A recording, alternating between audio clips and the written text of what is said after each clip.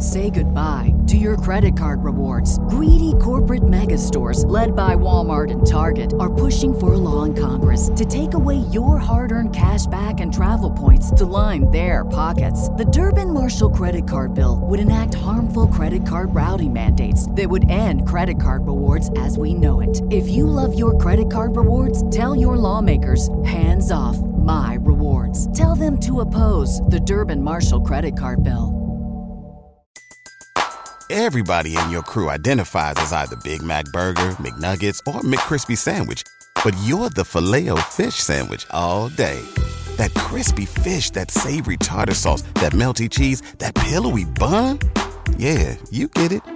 Every time. And if you love the Filet-O-Fish, right now you can catch two of the classics you love for just $6. Limited time only. Price and participation may vary. Cannot be combined with any other offer. Single item at regular price. Ba-da-ba-ba-ba. Hey there, listener. Welcome to the Deep Share Podcast.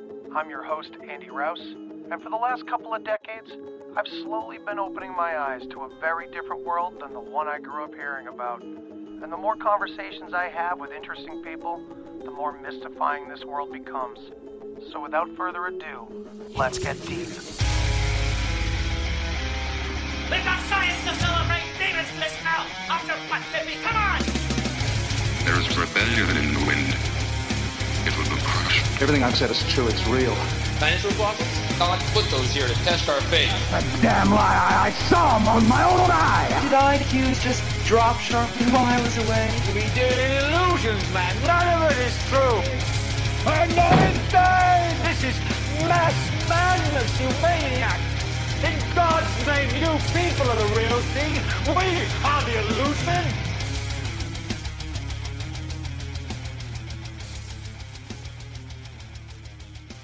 Welcome back to the Deep Share Podcast. I am here with my buddy Shane Newsom again. How's it going, Shane?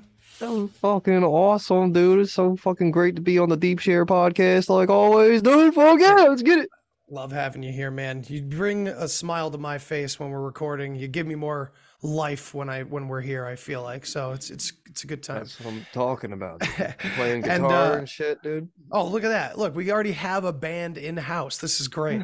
This is great. You should also have a drum and like a snare to do like rim shots and stuff. Yeah.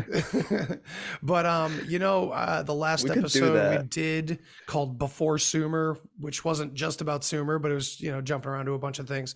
We're going to do more episodes like that where just going to be talking research, different homework projects that I'm working on. And if we could bring some guests in, relevant guests, that's even better. And I've been talking to my Telegram group, the Box Saga English Telegram chat. And please join if you haven't. Come bring your questions, bring your challenges. Skeptics are more than welcome and encouraged to join. But I was talking in there for a while about getting some of those guys in here and talking to them and sharing some information that way. And lucky enough tonight, last minute, I asked our friend Dustin if he could join us, and he's here with us now. Dustin, what's up, man? Nice to have you. What's going on? Thank you for having me. Kind of cool. Yeah. I'm just a normie guy, and COVID really broke my brain and made me dive into a lot of interesting things.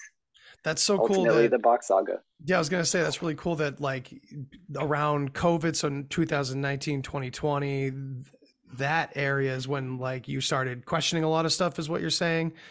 And it's cool that you came to the Saga that quickly because it took me 20 years. Yeah, man, I'm only 26, but I've been in this realm since I was like 16. So it's been 10 years for me. And it's just incredible to see how many people are coming to this side of things, which I think is just common fucking sense. No offense to anybody. I'm not trying to be an asshole. You're talking just conspiracies in general? Just in general. And not even necessarily like the crazy ones, but like the logical ones, dude. Like, and even some of them, are fucking bullshit. But like, we gotta have a good bullshit meter. There's the phases you have to go through. But yeah, dude, it's incredible. It's awesome. I like COVID was fucked, but I'm like kind of glad it happened. I mean, it depends on how you look at it, right? Like you can't say that at Thanksgiving dinner to like a bunch of normal people that are like, what do you mean you're happy? Like, no, you got to understand, considering it actually wasn't a real pandemic. In that case, you have to look on this other perspective of it. It's like the past couple of years, we've said it and we've heard it a million times that it's really accelerated this process for people, whether that's somewhat intentional from one group or not. I don't know. It feels that way a lot of the time, but regardless, it has accelerated it. So it's cool to see someone that, really, had their brain broken around the COVID time. And within 3 years, they're able to throw out most of the conspiracies that are peddled, because most of them are kind of like, for us that take the box saga and look at it quite seriously, a lot of the conspiracies that are peddled, many that I believed, are cover, basically. Would you say that, Dustin? That like that's how do you look at it? Yeah, I mean, it's like I never really thought there was too many things deeper about life as much. I was just like, let's just try to be happy and stoked, and I just go through life like that, and I try everything. But once COVID happened, and they're like, take a look, like, wait a second, what is this that has been constructed around me? You always try to go from what we're talking about right now, and then they're like, what caused this? What caused this? What caused this? But really, the box saga tells it from the beginning. So it's like boom, boom, boom. It's a more natural way. Telling a story has a beginning and an end. So when we tell history, it should start from the beginning. That's true. When we go backwards, how typical of our inverted society, right? Yeah, exactly. But just as he was saying, like there's a north and south. Like COVID was kind of good in many ways, and the other side, absolutely. There's always north and south. Positive, negative. Absolutely, man. Duality. So, Dustin, tell our audience a little bit about yourself. I'm always fascinated by you. Ever since I started to get to know you in the chat, dude, like you're blowing my mind left and right. The amount of words and connections you've made with the language and of course we have Michelle there in the Telegram to confirm a lot of it. It's great to see all the work and how excited you are about doing it. So please tell us a little bit about yourself and how you got into this. Well, before COVID, obviously. Yeah. Well, it's one of the reasons I wanted to join the channel in the first place, was to find someone who can correct me, because I'm like, am I going crazy, or is this like all? I'm just trying to like, I have a business, like whatever, I have a busy life, a family, stuff like that. But like, I can't be blowing my mind constantly without someone like telling me I'm not crazy. Right. Yeah, someone to check the lines for you. Yeah, man. Yeah. We all went through that. But it's all in the sound system, in the box saga. But well, anyway, I was raised Buddhist, and I grew up here in California. I'm still here. My dad's side of the family is original Texans, and my mom's side of the family's like Eastern European, So cool. Grew up Buddhist. That's pretty awesome. That's like you started off on the right track. Yeah, it was never said to be a religion. They never. I never learned it to be a religion either. It was just more of like a philosophy. Yeah, just a way to live. Yeah, we all have infinite potential, and you just have to unlock it. That's right. Yeah. And did you kind of so your upbringing in Buddhism, did that really influence your perspective on reality, or did you kind of come to that later on with expanding your consciousness? Or how'd you come to be such an insightful human being? Was it just Buddhism, or what else happened? I don't know. I went to college. I changed my major 5 times. That's good. You know, and ended up just being fired from every job I ever had because I always thought I can do it better. Cool. and I tried to, and they didn't like that. So. Of course, that's why you run your own business, right? Yeah, so I had no other choice but to go. Right, dude. That's so cool, man. Yeah, I don't know. I think I was pretty mainstream, and but I did have like some kind of crazy thoughts about. I always had this crazy string theory of the universe. Nice. That I never heard before, but other than that, everything was pretty mainstream. I was just kind of. Can we hear that? I paid no attention to what was going on in politics or anything outside of, the area, my circle, and things like that. And yeah. Yeah, the classic bubble, right? Your own interests, your own people. So like, did you like?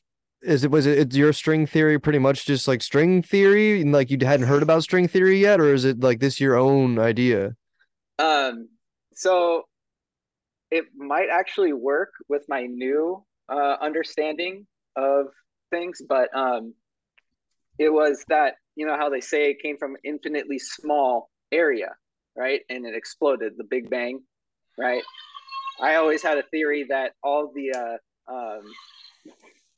there's a game going on. I don't know if you can hear that. No worries. That all the atoms were connected by a string. You can imagine it as a string, and then eventually they all start coming back and getting pulled back, and they snap together, and the universe just repeats that process. Dude, that's like exactly kind of what my interpretation of it always was. Now, is that? But they say it's accelerating at an expanding rate, which would negate that. Interest. Oh, right. Yeah. Well, I think that's always been my battle too, because I've felt like, well, it seems like the universe would be breathing in and out, and it's almost like I refuse to believe anything else. It's a belief, but I like the old Futurama episode, dude. That was great. And the reverse time machine. Oh shit.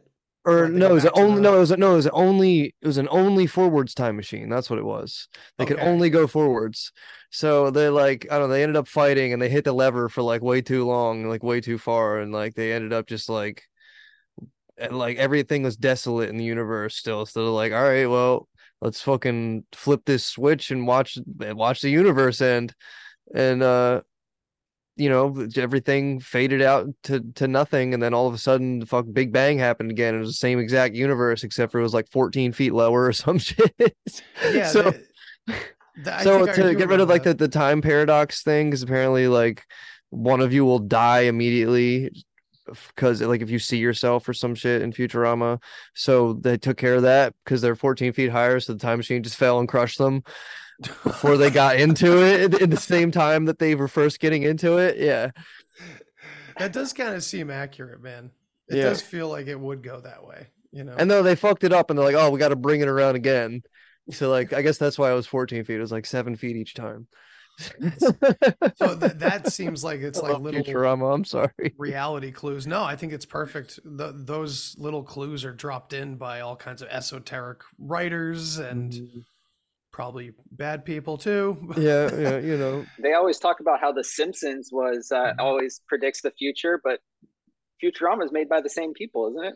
Yeah, absolutely. Yep. And no one really pays attention to a lot of this stuff. That's literally what they literally made the future Arama.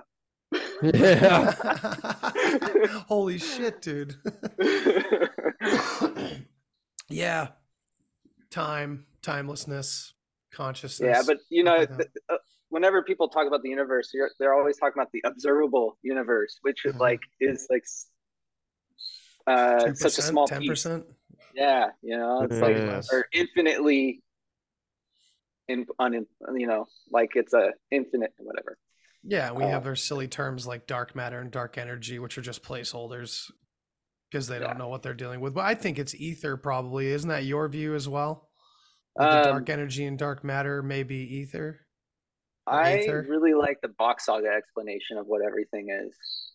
Absolutely, and it really resonates, dude. And like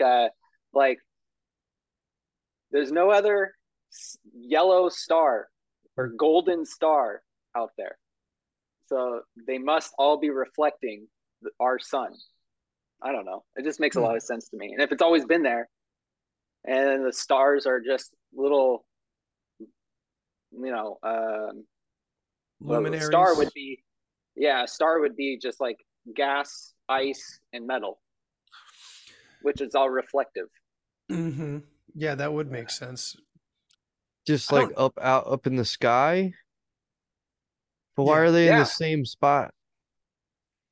What you mean? All the time? Like if it's gas, it would be like fucking floating around. Like Jupiter being a gas planet. Okay. So something like that. Okay. So like Jupiter is also a star. You're not a flat earther. I think there's a way. I think it's unimportant. And either way, the North Pole is the center of both of them. Yeah, absolutely. The flat Earth or round Earth model. Yeah. And I think that's not more important to understand is like the unseen sides of like electromagnetic fields and geomagnetic fields and cosmic magnetic like there's multiple different types of these things, and it's a field, right? It's a space, but it's whatever, there's so much more. I was just curious to what you think planets are, because I have no clue at this point to even what to think. Like, it's probably not that important, but are they like actually fucking out there, or are they just magical lights in the fucking sky? Like, personally, I feel like just as this. So I look when we can. Is the moon a rock, or is it a giant plasma ball, dude? when we can find their lies and how their lies are orchestrated, you can kind of use it as a Mandelbrot set and kind of apply that same methodology to other topics and see if there's the same types of lies there. And it's like, I mean, it's just kind of conjecture, but to me, I bet the like academic mainstream definition of things like planet and things like that are probably pretty close. It's not necessarily in the words, it's always in the meanings, and that's what I'm learning so much from the Box Saga's initial push, that these words that we've used for so long, the words are still there and they're the same, but it's the meanings that have been altered. And so it's like it could, planets could be exactly what they are described as on NASA's website, but because of the context, they can still get away with it, like deceiving, does that make any sense? Yeah. I mean, I look at I have a telescope, a really cheap one, and I look at the moon and I'm like, those are craters, right? On this side of the moon, and this side of the moon has always been facing Earth. So how did the craters get to this side of the moon? Oh, that's creepy. Unless they would have had to gone through Earth to hit that side of the moon. Dude, yeah, they always pretend like it's our big shield, but what if it's like the wall behind us? Yeah, but what's crazy is the Box Saga says the moon came first. It was before the Earth. Oh, see, this is these are the details that I don't have in my head to just freely flow with. Yeah. So if you could talk a little bit, if we could talk a little bit about that stuff, that'd be really good for my audience. Cause I just feel like this is the one subject where I don't care how many times certain aspects of it are repeated on different videos, whether it's my channel or other channels, because it's like the least popular topic in conspiracy theory. Yeah, and that's over a good here point. In the Western world. Yeah, and also, talking about it is almost a little. In many of like the shows that Jim Chesner did when he was going on a lot of different podcasts. That was really cool to be able to like go back. I discovered Box Saga after he already died. Yeah, me too. Sadly, 2 months afterwards. And I like really resonated with how he spoke and everything, but he would just go ahead and recite the box, recite the saga kind of thing, right, as a way of answering the question. So it's almost hard to really word it correctly to get a really good understanding of it without like kind of reciting it. And I agree. And if you never practice, you have no one to practice with. It's like, how do you do it? And so it's I a process completely for sure. agree. It's important people do hear it, and understand. Makes it things what's going on today, how it came to happen, gives you a much better understanding of what's going on, so you can protect yourself in your own life. You know what I mean? Yeah, real quick, because you brought that up, let me ask you your perspective on this. What you just said about the saga sounds like what many people say about many other conspiracies, that it gives us a better perspective on everything, and my eyes are open now. And I'm not saying I'm playing devil's advocate here to the masses of conspiracy theorists that think that they do have that feeling because of a lot of this psyop bullshit that they've been sold, like the idea of ancient aliens, how the disclosure process now is slowly pushing that angle into their official government narrative, how it's starting to be, first it was Bob Lazar, just one sentence on Joe Rogan years ago. I think it was 2017 or 16 maybe. He said one of them may have been from an archaeological dig. That was the one sentence. Since then, it has increased in volume and speed in the official narrative. And people laughed at ancient aliens for a long time, but now it's like, now we're really laughing. Sorry. Now I'm really laughing. Yeah, we are. Yeah. But this has become, maybe I'm the crazy one yelling the end is nigh on the sidewalk, but I feel this is a big problem, that this is going to contend. I mean, they're creating their space opera. I can't remember where I was going with this. I apologize. I don't know, but all I know is soapbox. All the government, releases of new information seem to tie directly in with, H. Biden there, news releases. So, the whole thing is like hilarious. But the current UFO stuff. I can't remember why I brought that up. Shane, why the hell did I bring that up? You're saying let me tell you. Oh, sorry. Let me tell you about the Box Saga. What they say, how the kind of where the stars came from, and yeah, please do. Yeah. So it all begins with the sun. So the sun is Udin, right? And there's a poem. Udin is a ring, and Udin is everything. Yes, and Udin is the sun, and it's always Udin has always blew been, my mind right there, and always will be. Yeah, Udin has always been and will always be. So Udin is everything, right? That's my understanding of existence. And one of the things I love that Jim Chesner said once was, I can prove it to you that the sun makes all of the life actively to this day, every day, all the time. I have on one of my algorithm feeds, news feeds, it shows me new species discovered. Oh, interesting. My feed is full of them. New species discovered, new species. You look it up, almost every country discovers 100 new species a year.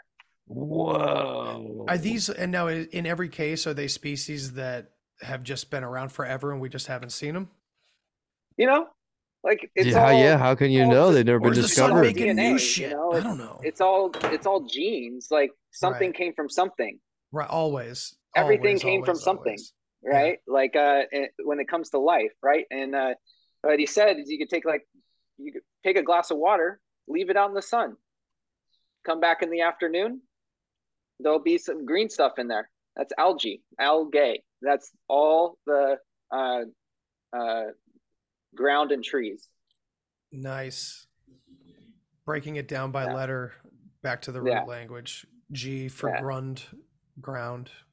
Mm-hmm. And E for ek. Yeah. Whoa. So cool. And ek and, is the and so oak tree. and then Udin, the sun, is been shining always. He always will, and he always has. right? And I think in that little poem, it's kind of denying that time exists. Interesting. Right? Personally, okay, I'm putting my own thing, but that the stars, the definition of a star is a object made of matter, of different metal, ice, and gas, and that's it.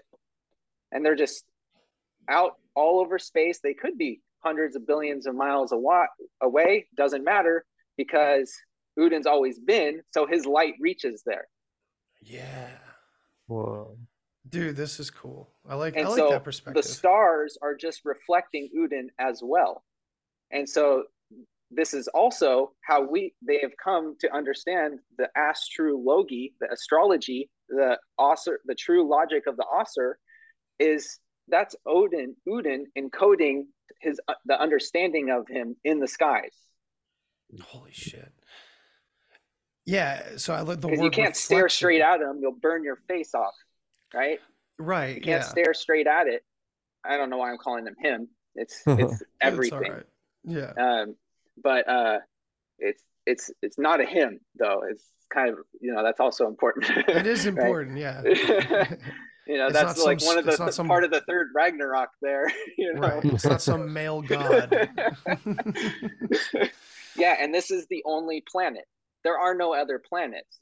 The Greeks because used of the definition of planet, because of the root language. X when you is one. Right, and plan is plan. So one plan. Mm-hmm. It's not necessarily like the definition of.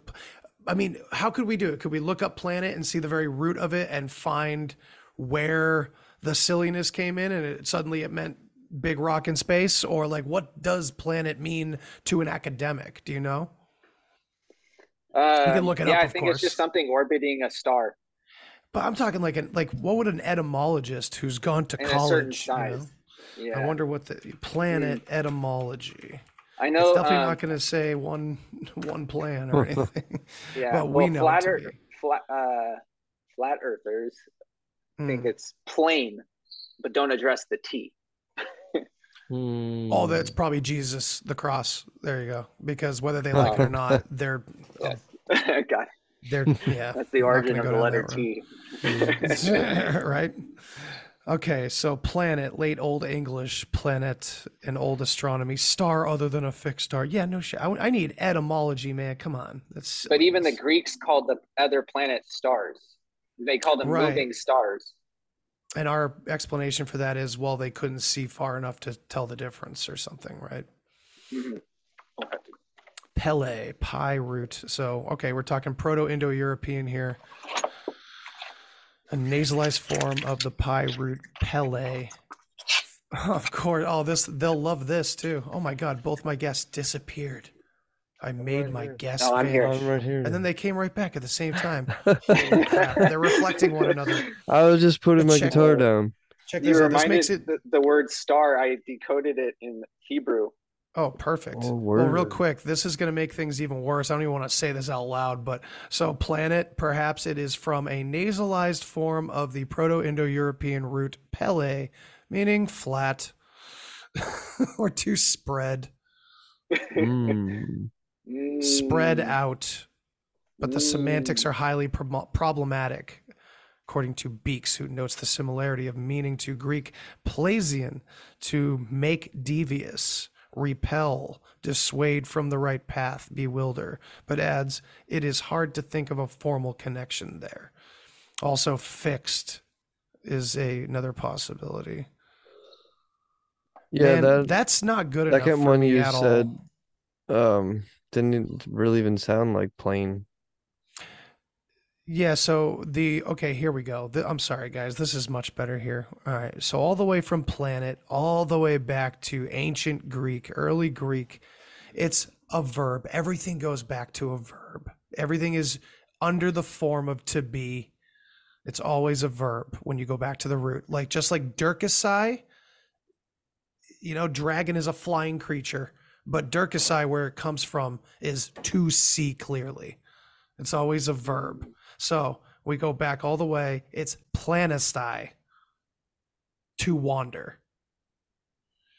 And we have That's plan. And so check means. this out. Let me keep rolling here, because then we're talking plan at one plan and one plan of the one family, right? And we know that they are the ones that lost their home and have ever since been wandering. That makes sense. That's so that's for the word star or That's planet. Planet means to wander originally from planistai, which sounds like Durkastai. I need to do the word planet. But that's a similar definition of the word star in Hebrew. Really? Yeah, it's numbers. So Hebrew is not an actual language; it's math. Right, it's coding. Yeah, and its number is 20612. Okay. And that is a related number to the diagonal of an Earth cube.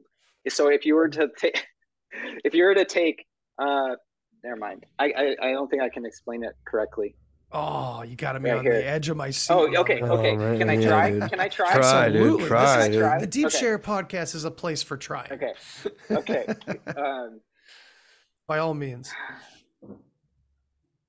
Man, so Minecraft Earth. Well, the thing is, I kind of have to start at the beginning. Do it, man. We have time. Let's go for it. Okay. So I was looking into radium and the element. Like kept hearing this interesting things about radium. One that it's the most scarce resource or scarce metal on the planet. However, it is in all of it is in the water that sources all of the warm water currents of our oceans. Whoa. It is the Gulf Stream current is caused. There's like 5 times the allowable limit in one of the rivers in the Gulf of Mexico. If you look it up, it's actually in all of our fruits. It grows naturally into our food and things like that. And so I was like looking into this element. It produces infinite. Okay. Imagine the number of calories. A calorie as the unit of energy, right? I think you said earlier you're trying to eat 3,000 calories. You heard me. Okay. All 8 billion people eating 3,000 calories a day for one entire year does not produce as much energy as 1 single gram of radium. Whoa. Holy shit. Whoa. That's like a less than a bottle cap. How do I get a hold of radium, bro? I'm trying to walk up. So the way to get radium is you can process 1 metric ton of uranium. There we go. To get all right, we'll just order some gram of radium. And my conspiracy theory is because once I heard nukes weren't real, and then all the videos were faked, and like Joe Rogan famously had that one guy, and they're going over the video and like of nuclear explosion, and then like a car just shows up out of nowhere. Yeah. Like things just don't add up. The smoke's too big. Things like that, and I think they actually want uranium to get radium. Oh, dude, these like cunts. It's not fucking what's the pineal gland shit? Adrenochrome, dude. Oh, okay. Adrenochrome. It's not adrenochrome, it's radium. It's probably adrenochrome too. It's probably adrenochrome too. Okay. I'm connecting this to Hebrew. Okay. Okay, so this is fucking real, dude. Okay. So I found this book. I was searching in the Library of Congress, and I was just searching for the oldest times they mentioned, like the first time they mentioned radius. So I was just searching by date, and like earliest time. So they say that radium was discovered in 1898 by Madame Curie, which sounds a lot like mercury. Yeah, man. Okay. And they were mentioning it earlier than its discovery date. So it had already been known. Okay.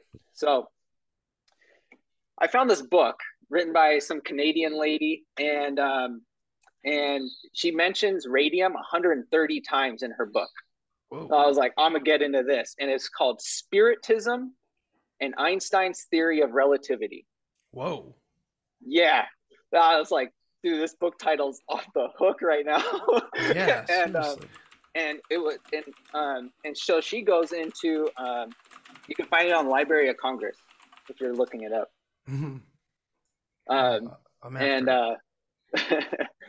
And she was talking about Hebrew words and how like their word for this word called unity with God is 9 to the 4th. So every letter in the Hebrew alphabet also has a number that it's correlated with. Mm-hmm. And so like the first letter, Alf, is 1, you know, and then it would be like the first 9 letters. They have 27 letters, right? So the first 9 are 1 through 9, and then the next 8 are 10 through 10 through 90, and then it's 100 through 1000. So you could, and anyway, so all of their words are actual specific number combination, specific numbers. Like their number for unity with God is 6561, which is 3 squared and then 9 to the 4th, which is a ratio of a measurement of measuring 4th dimensional space and time. Okay. Okay. Just like pi is for measuring a circle, right? Mm-hmm, mm-hmm. All circles, pi, right? Yes. All 4th dimensionals, 9 to the 4th. Okay. Wow. Okay. Okay. And then their word for star. Okay. So she was explaining how there's this measurement, and I looked it up, and it's something called electron solid expansion max. And it's something that if you're measuring the size of something with its given properties, it's a measurement of how big it can actually get given the number of electrons in all possible metals, or what all possible elements in that given space. Okay, it's something like that. And then there's a number for that for Earth, and it's 237, and plus 1 is 238, and using that you get this specific number. It's basically you get a shape of a sphere or a circle in a square. So you imagine like a circle perfectly in a square. It's measuring the square. Okay. Of Earth's circle, right? And it's diagonal. So you imagine like in a cube, the circle, or the circle isn't touching the corners of a square, right? And so you have the middle of the circle touching the corner of the square, right? And that number in length divided by 2 is their number for star. Whoa. Okay. And you take their number for star and you divide it by the number for 4th dimensional time, which is unity with God. And you end up with 31415, which is their word for God. What? Elohim. Oh, no shit.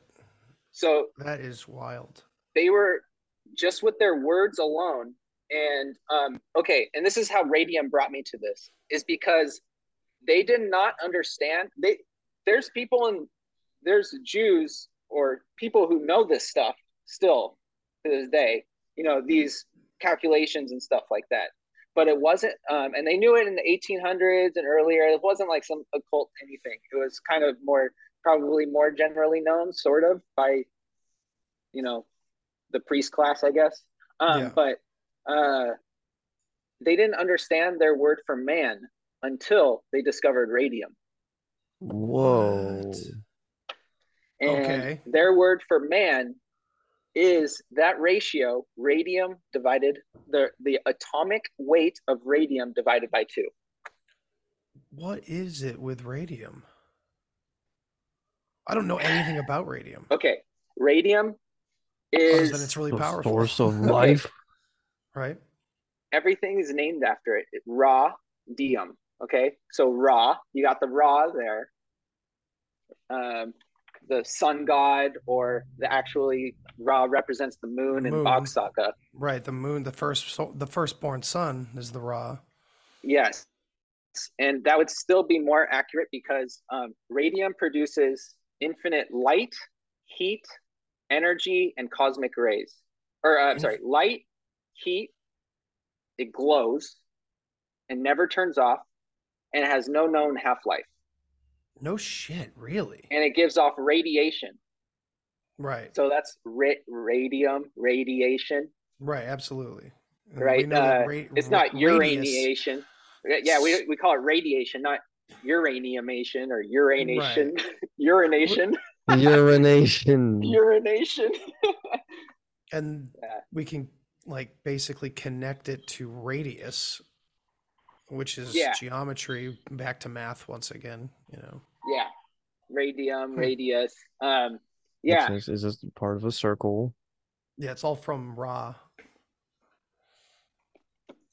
I mean, that's the important part, how it starts. Dude. But yeah, that's crazy, man. And you know, how does Ra relate to Udin? Because Ra is the firstborn son in Bach Saga. That's the title. So and it does mean that king. Becomes what's that? It does mean king, yes. And queen. Right. And queen. Both. Oh, interesting. I didn't know that.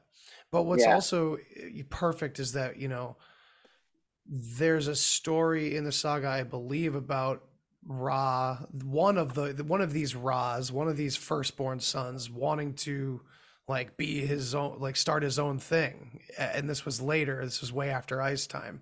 So this is supposed to be Satan. Supposedly is the story of the first sun god of. I think he just took the title, but I don't think he was a Ra. Okay, yeah, I think you're right. I think you're right. That makes more sense because he was in a way like jealous or envious of the Aser family, probably, or their importance in the line or something like that. But yeah, wanted to start his own system in Egypt. And that's the story from Bach Saga about this first sun, S-U-N, quote unquote, god, Ra. So it's pretty interesting. Yeah, it's usually one of the kids that are, when they make more than like after 12 boys, they don't have titles for them. Right. They don't even know what to name them. So maybe it's like some of these kids, you know, like, well, fuck you then. You know, I'm going to Egypt. Yeah, I'm going to get out of here. You Start my own system. You gyp me, I'm going to make Egypt. How about that? So you said 237 and it sparked something in my brain. What? I was like, is that the room number in The Shining? And it absolutely is. Oh my God. I wish my friend David Charles Plate was here. Shout out to David. He's on Sink Tank on Tuesdays on Andreas's channel. But shout out Andreas Zertis. David breaks down Kubrick so well, and other people do too. There's some people I've met through that same group that are all into Kubrology, basically. It's unreal. But 237 and The Shining, that's an interesting. I'll have to bring this up to him. It's really +1 with light. Light provides the 238th electron. Oh, that's crazy. And that is calculated in the electron solid expansion max. Yeah, that's a weird one. I've never heard and that that's before. The number. Yeah, it's all poles and holes. Let's go. Poles and holes, man. Poles and holes. Boats and hose. Excuse me. So, I also wanted to, someone in the Telegram, I think it might have been Michael or Michelle. I can't remember who posted it, but someone posted the 2022 report from the Lemminkainen Temple PDF, and I wanted to share that because this is something that I never had the chance to see when I heard the news. This news article came out last year that a discovery had been made in the Lemminkainen Temple, and I think I did briefly mention it on a show. I know I posted about it, but that was about it. But now getting to like see up close pictures and see just like the first words written about it, it was pretty cool. An axe head was found in 2022, deep in the temple. Wait, in 2022? Yes. And so this is why I wanted to do this, because I barely mentioned it when it happened. I know I posted like a link to the article. Not a lot of people probably clicked on it from my audience because it was in Finnish, it was written in Finnish. Yeah. So I just wanted to look at the pictures. It was fascinating to see what it was saying. But so we have a PDF of it too, which is cool. I believe that's the second one. Is that the second one? And didn't they find one early on? I thought they did. They might have. It could be onto something. This one's from 2022, but we'll I'm gonna share it screen wise. Those listening, get on YouTube or Odyssey or Rumble and come watch it there. Come see our pretty faces. All right, you guys see that? Whoa.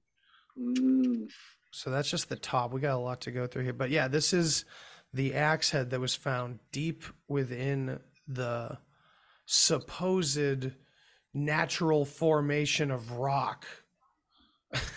So if it was right. So if it was a natural formation, which is what the Finnish Institute of Archaeology has stated and put, the kibosh on the whole thing and said, it's over, it's done years and years ago.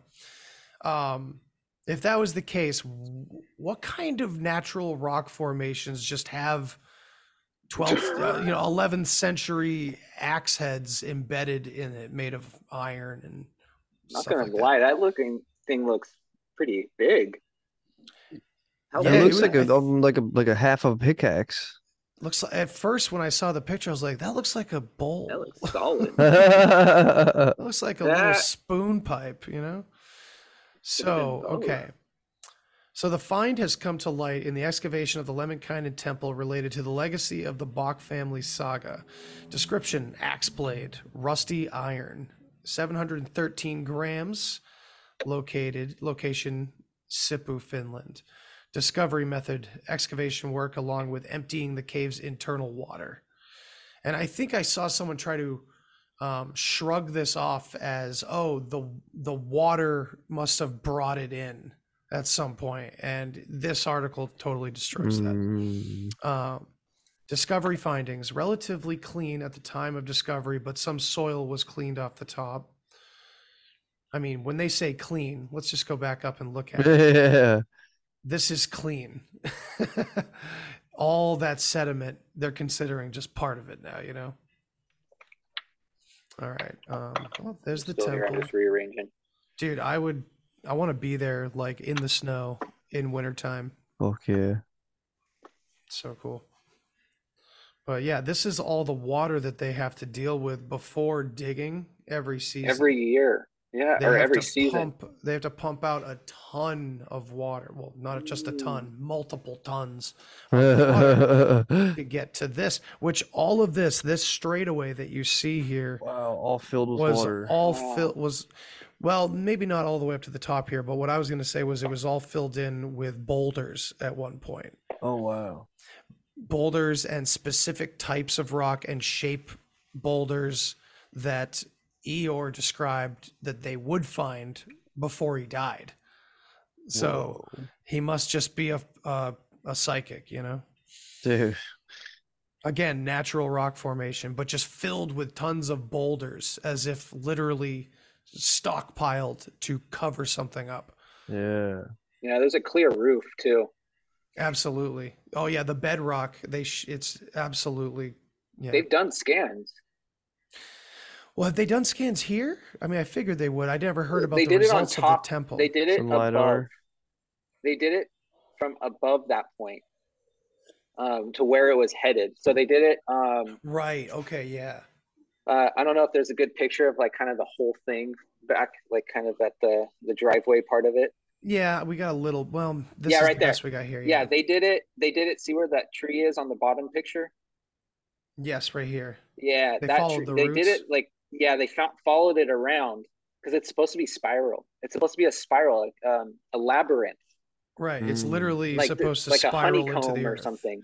Because wasn't it supposed to mimic and be like a kind of a an homage to the holy, which is a vortex through the top of the earth? So it's supposed to be like a monument to that.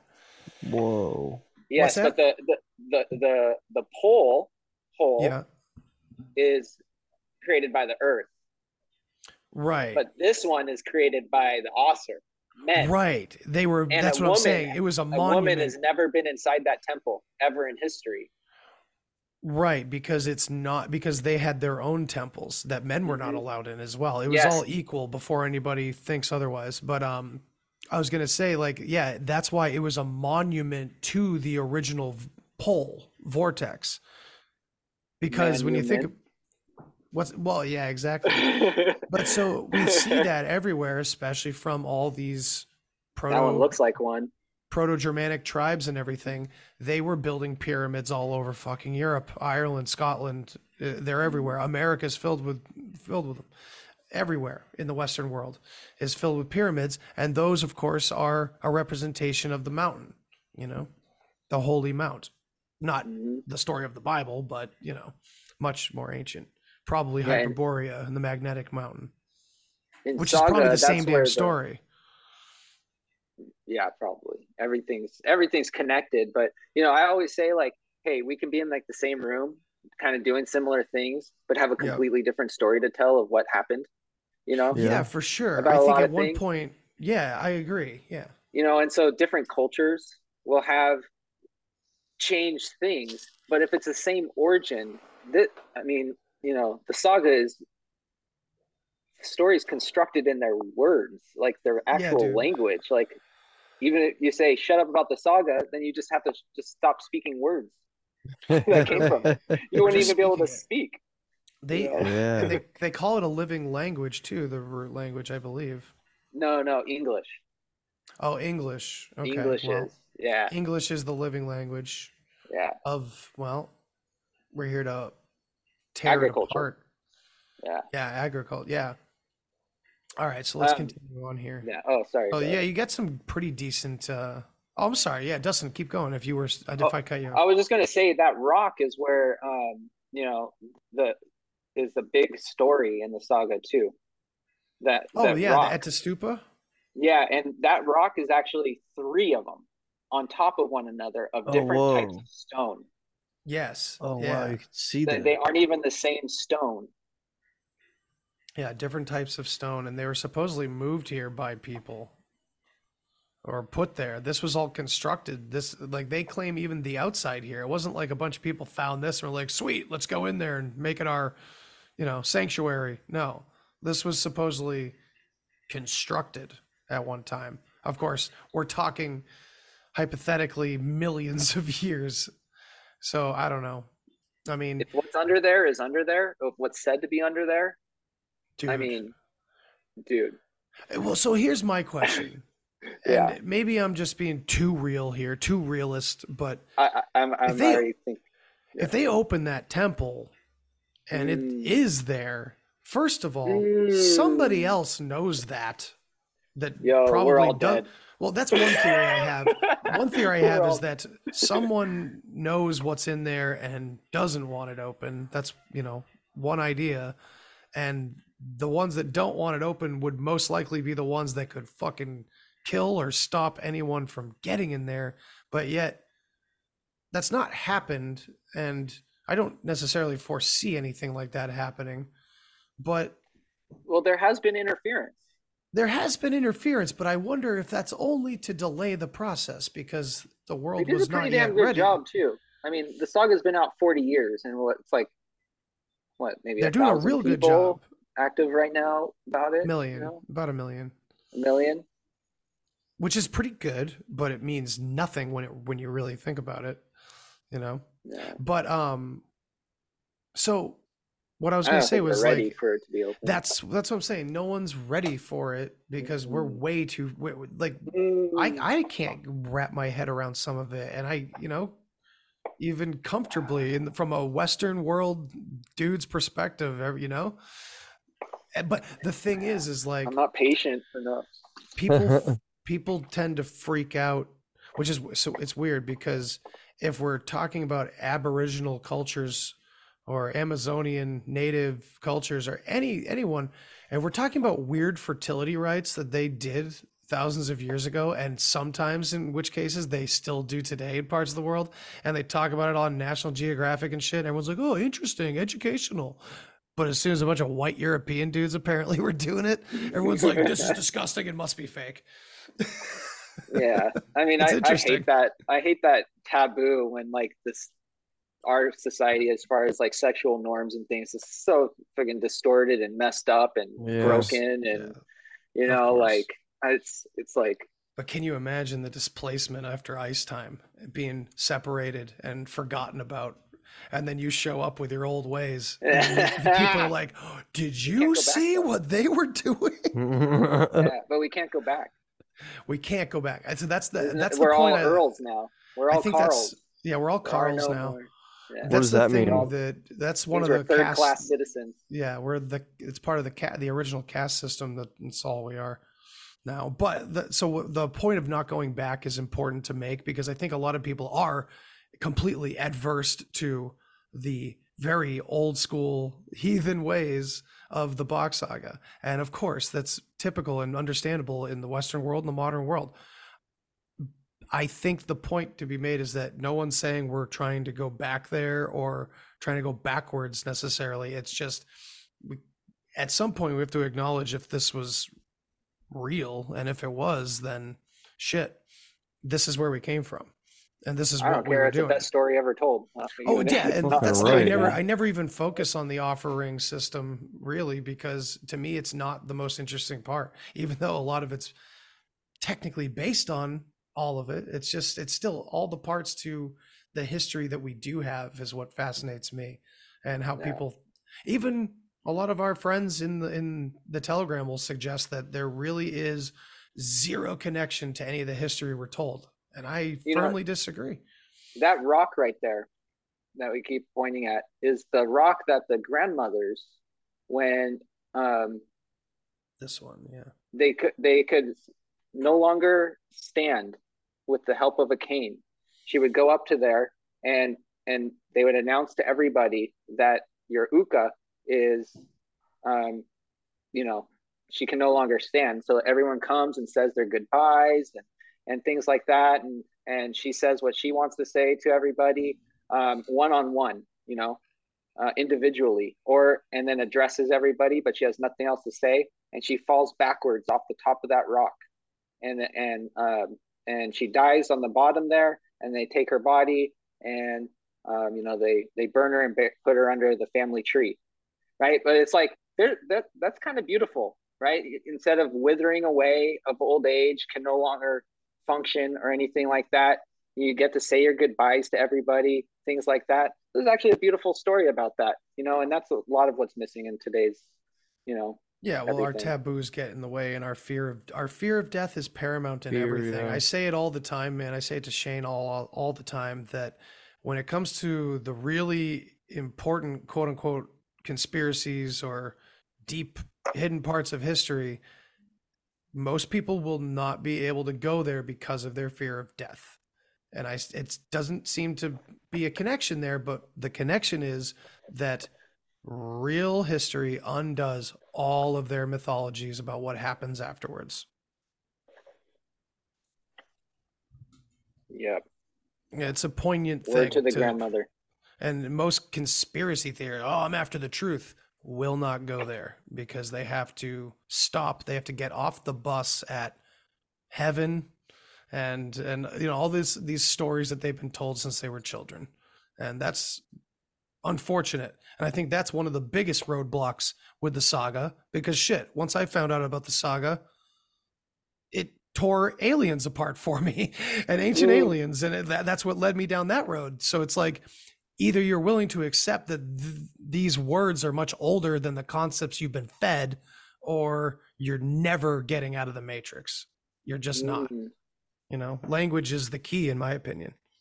Yeah, I think that, I don't know. I feel like the Saga does a pretty decent job if it's approached in the right way. I think a lot of the problem is it's heard for the first time, full of opinion, that kind of thing. Maybe it's here on this one, you know, like maybe it's like right now, you know, but everyone should do some due diligence before speaking of it at all, you know, and try to listen and absorb as much of the story as you can.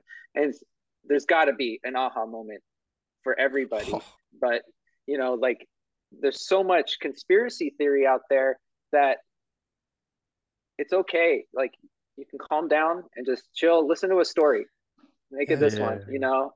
Everyone needs to chill up a little bit, you know. Man. I think my aha moment was Atlantis. That was the biggest aha moment for me, because I was already interested in the typical Atlantis narrative that is sold.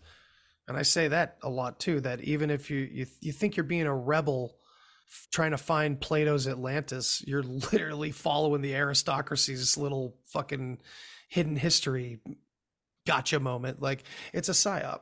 It's literally like controlling the opposition. You know, they teach Atlantis in school. They teach it as a fable that's probably not true, but they teach it nonetheless in academia. So you shouldn't fucking believe it. it was probably a time period called All the Land is Ice. Yeah. So anyway, let's continue on with this article, because it is really cool, and we naturally got sidetracked. It was a wonderful sidetrack though. Absolutely. But I'm loving seeing all these high definition original photographs from the temple too. And you get an idea of what it's really like there, and how big it is, and how it curves exactly as Eeyore described before they even got there. What's the next thing? I think it's a golden door or a golden staircase. A golden door. They have to get to the golden door first. That's the next thing. Bruh, I want to see a golden door in my lifetime, please. You've heard about here we are getting sidetracked again, but you have heard about the carving that was found inside the temple walls, right? It was a checkerboard carved into the wall, which immediately made me think of, like, of course, I'm not connecting this directly to Eeyore or the box or anything. It just, Freemasonry uses, and Rosicrucianism uses, the checkerboard black and white squares as very important symbolism. And so when you think about where those histories go back to and what they're connected to, it's eventually it all goes back to the secrecy surrounding the church and the heathens and everything that was going on back then during the wars that were happening. So the Crusades, the Templars, all of it's connected in some way. So it's just interesting to know. Checker, the checker pattern, was it like 4 squares? Yeah, the pattern in the wall there. I don't know if it was from that time. I think it was more than 4 squares. I think that whenever that was carved, it must have been way long time ago, before the temple was closed, that it was carved. That's what they suspect. There's no photograph of it. I would love to see a photograph of the checkerboard carved into the Lemminkainen temple wall, just to confirm that it's there, because it's not that out of place, in my opinion. Because if we're talking about the original holders of information, then naturally, somewhere down the line, someone who had knowledge of the Aesir were involved with the secret societies. And I don't know, we were talking just about the old school assisted suicide, basically. And that is a controversial thing that's being, you know, from a conspiracy theorist angle, it's being pushed into society by all these Satanists and Luciferians. But it's like, well, what's really going on? Who's really coming back? Is it Terence McKenna's archaic revival, where the heathen world is going to be coming back? And we got Etta Stupa, which it wasn't just from Box Saga where they jumped off old people went off the cliff. That followed into Viking myth as well, you know. They even had, that was like an opening gag on some silly Viking show on Netflix or a movie or something, where like the old guy doesn't, he's like, no, I think I got a few more years left in me. It's like, dude, like, no, it's your time. No, he's going now. He's going now. Like, so it's carried on through and taken on, it's been adapted by the newer mythology. Hey, fellas, Andy, dude, thanks for having me on. I gotta go. Word. But dude, Dustin, great to meet you. I'm gonna listen to this episode to hear you guys talk about the rest of the stuff. So, well, Shane, it's as always, it's awesome to have you here with us. And yeah, everybody go check out I Knew Some, But I Didn't Know It All. And obviously you can also see him on Horns Up, that is back officially now. We're back. We're gonna be getting badder and gooder and better and all the good stuff. So damn straight. We love you, Shane. All right, y'all. Peace. Peace. All right, Dustin. So I can only go for so much longer, unfortunately, as well over here on the East Coast, but I do want to get through this article with you. And so next part, observations in the soil. They found clay, sand, gravel, and stones. And the soil after excavation in the cave can find both large and small stone fragments after blasting, as well as gravel, sand, clay, mud, and water.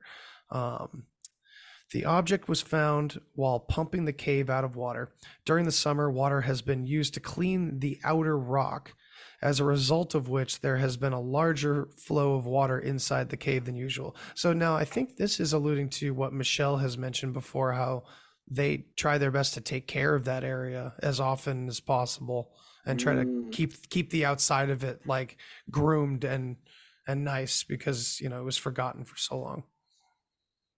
Over the years, soil has flowed from outside the cave into the cave, especially from under the big rock in front, but not as deep as this discovery site. The cave contains soil from previous excavations. So findings at the discovery site. You can see how big this place is, man. It's unreal. So it was found on top of a layer of mud. Yeah, me too. On a stone slightly raised from its surrounding, with a sandy substance on top. Water had been pumped to a depth of about 1 meter when the object came to light. Okay. So it was pumped down to 4 feet, and then it was found. So this is in the area that they usually try to take care of, or it's farther down? No, I'm sorry. So the outside there, when they mentioned during the summer, water has been used to clean the outer rock. I was just mentioning that I think I've heard Michelle talk about that, how they keep the outside groomed. And I think they're saying that caused more water than usual to be in the cave at the time. But for years, water does flow in and out of there just because of the geography.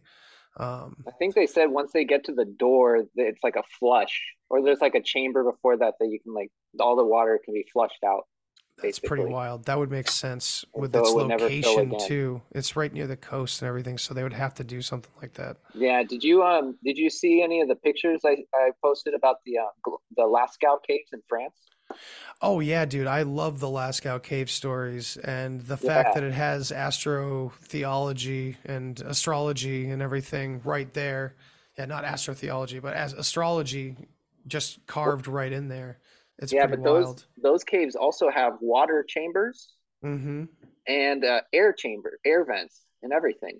Almost like ancient irrigation systems and So basically, from what this article is saying, is that it was found in a location that the water never reaches. Which is cool. Location that the water never reaches, or at least never in gets... the rock. Is that a picture right there? This is a picture right here of like the direct area where it was found. Maybe, and you said it was found inside a rock. No, it was found on top of a rock. Top of a rock. Right. But so the thing is, like, on the surface of things, that sounds useless. Like, okay, someone put it there. But they did, and, all these guys were involved with, like, dating it and everything. And, there's more to that story, but just for the skeptics out there, there's much more to it here. That's like an up close of it. Is that the end? I think they've written more, but yeah, it's big too. It's like 18, 19 inches long. Yeah, it's possibly made of old wood material inside the eye of the wood. axe. Yeah, so Old it's not wood on metal the or inside. Well, yeah, there is metal and iron, but on the inside they're finding wood material inside the eye of the axe. Yeah, that is really. So that would just make it an axe. It's like it used to have a piece of wood there. Right, yeah. I mean, that looks like a modern axe. Just like the shape of it. So I'm not saying it is. I'm just saying it like that's what it looks like, an axe. So they did turn it in, and like they got feedback from quote unquote experts. Experts. Experts. At first glance, based on the pictures, it was difficult to date the object. If the axe has lugs, it could be dated to the end of the Iron Age. If it has stem pipe, the timing would probably go to the Middle Ages. We were asked to provide the item for closer inspection. At the museum agency, the handler stated that the axe blade was an ancient relic. This was indicated by the sparing use of iron, which could mean that it was made at a time when iron was less available. The handler estimated the age to the 12th century, but there was need for further research to determine the age. Since hobby archaeology and metal detectors are popular these days, there's a long queue for such objects. The estimated processing time was 3 years. So they're still processing that. It's still in the queue. We'll be waiting until 25. I mean, it seems that's I don't know about all that one because like iron, I go metal detecting on the beach all the time, and I find shit like that looks just like that. Yeah. Because iron will corrode and like start corroding in a week. Interesting. Well, it says the expert respected the Bach family saga as an important part of Finnish cultural heritage. From an institutional point of view, it seemed like a positive observation that something was found in connection with the excavation. So, yeah, I mean, I don't know. I don't know if there's talk if like just on top of a rock. Yeah, that is kind of weird. But like, so here's my question. Derail it, the whole thing. No, and I'm not trying to derail it, but I think that's the whole point. We have to ask. It's not even skepticism, really. It's just clarification, because I have like an almost faith or confidence that we could bring any of these questions to Michelle or Ananto or someone that knows better than we do. Yeah. And they could answer these questions. A lot of the questions that they don't answer is refer to the temple opening, so it's there's a lot of stuff still to be uncovered. I just want to get to that freaking temple and know for sure. Right. And that's why we're all kind of urgently awaiting more information about the new ownership and like, don't open the door. No, don't just tell us it's there. Just show us the door. Yeah. Let our love open the door. Just cover it up and be like, guys, we're not digging anymore, and it's all good. Okay. I wanna go over there and put a shovel in the damn ground. I know, me too. I just want to do some manual labor for the cause. Jim was originally an outsider and became a very good friend. And we're outsiders. Maybe he can be the first one to stick the shovel in. Maybe we can be the last one someday. Yeah. Doubtful. Yeah, I think that the people in that area really need to do it themselves. Yeah, well, I totally. It's been preserved in that language, and it's like even it's hearing that, I was like really surprised. They say that it's like up to 250,000 people speak this root version of Swedish. Yes, and I've spoken to one of them. Some of them have YouTube channels. I don't know if they know what they're speaking or not, but so they do. Some of them at least do. A big contingency of them do, which is that's what blew my mind, because originally when Yoke told me that there was thousands of people in southern Finland still speaking root, I assumed that he meant that they were speaking it without knowing what it was. And they, having their own academic history to it or something, a hijacked version of whatever. But no, this guy contacted me like 6 months ago, a year ago, something like that. I have no concept of time, but because it doesn't exist. I don't want to say his name because I can't remember what it was, and I think it was one thing, but I don't want to be wrong, so I'm just gonna not say your name, man. But he's slowly making, and him and his friends are slowly making a Box Saga documentary that's going to take them years, they said, because they're just trying to get as many people involved as possible. But he's one of these people that speaks Root from southern Finland, and his whole family speaks Root, and all of his neighbors speak Root. And like, it's all this thing, and it's like, what? Okay, so that just changes everything. That's not one eccentric Finnish tour guide anymore. Yeah. You know, I mean, just I'm always thinking from the skeptic point of view, just for the sake of people that don't even bother looking at this or don't want to believe it or whatever. You know, it's like, well, look at that.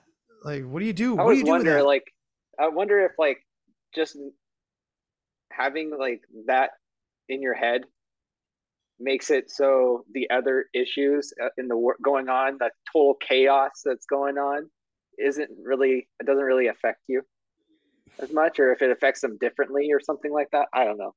I mean, when you think about it, when you understand Root, you have a new understanding of every word that's being said.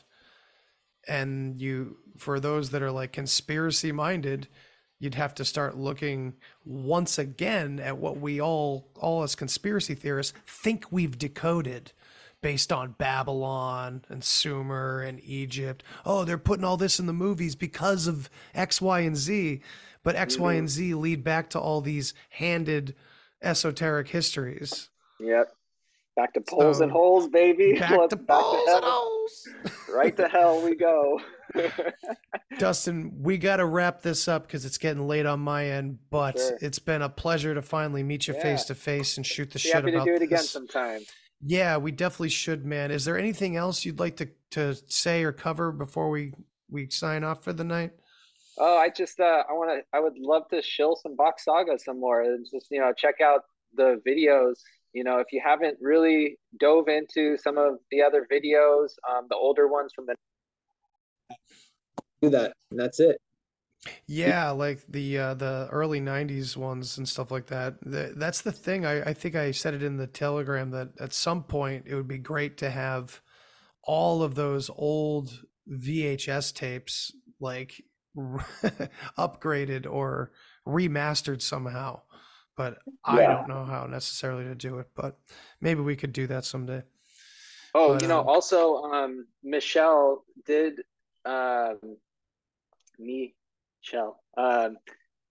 did say they were working on turning the Box Saga book into an audio book with expansion on many of the key ideas. And that was from a video years ago. And I asked him in the chat a week ago or so, and he confirmed that they're still working on it. That's so good. That's awesome. I mean, if they need, I've been looking for, I've been looking for like an outlet to help support financially in that way, like make some t-shirts and try to get some funding headed their way. But I was gearing it towards the dig, but I have no idea what's going on with the digs. I don't even know if it's on right now or if they need money for it. You know what I mean? So this sounds like something else that's, funding might be needed to help with something like that. That's a really cool idea. Yeah, I think that goes really great.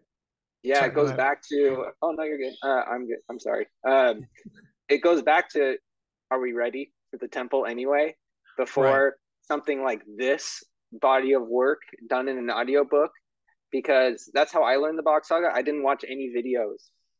I like, if I was a video on YouTube, I would just, I just throw a headphone on and I listen to it. And that's how I kind of absorbed the whole Box Saga. And even reading, it just makes me sleepy. I don't know. Like, I don't like to really read. I'll even tell my phone to like read it, websites out loud and things like that. But yeah, that's the good thing about this, is that for a lot of people that don't like reading or just, whatever, this is all in video form. Well, not all, but there's plenty. That's like the primary way to do it is hearing the sounds. We're talking about an oral story. And it was, pretty big news when Carl Borgen wrote it down, put the black ink on the white paper, you know. It's a delicate thing to bring forth and translate, right? So the audio book format would be extremely revealing and extremely helpful. But yeah, before the temples opened, after, I don't know. That's speculation for now, you know. But I mean, the temple will always be there, but these guys, with all the knowledge of the saga, right?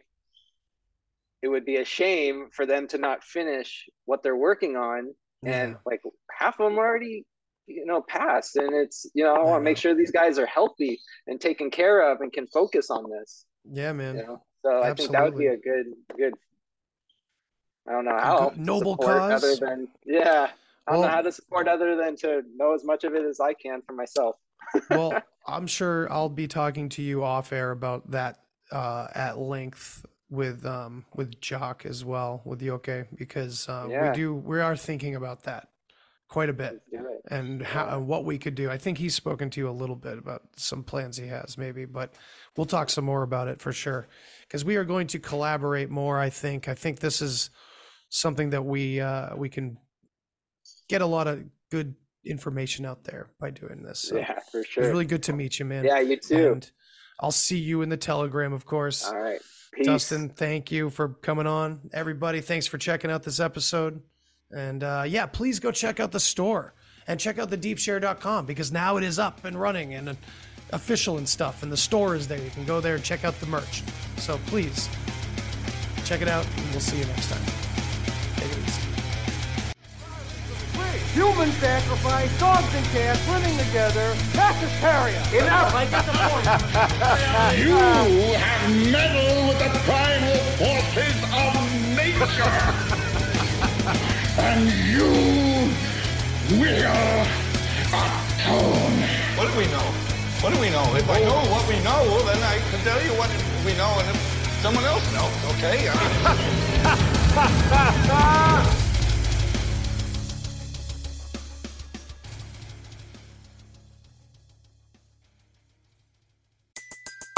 Everybody in your crew identifies as either Big Mac Burger, McNuggets, or McCrispy Sandwich. But you're the Filet-O-Fish Sandwich all day. That crispy fish, that savory tartar sauce, that melty cheese, that pillowy bun. Yeah, you get it. Every time. And if you love the Filet-O-Fish, right now you can catch two of the classics you love for just $6. Limited time only. Price and participation may vary. Cannot be combined with any other offer. Single item at regular price. Ba-da-ba-ba-ba.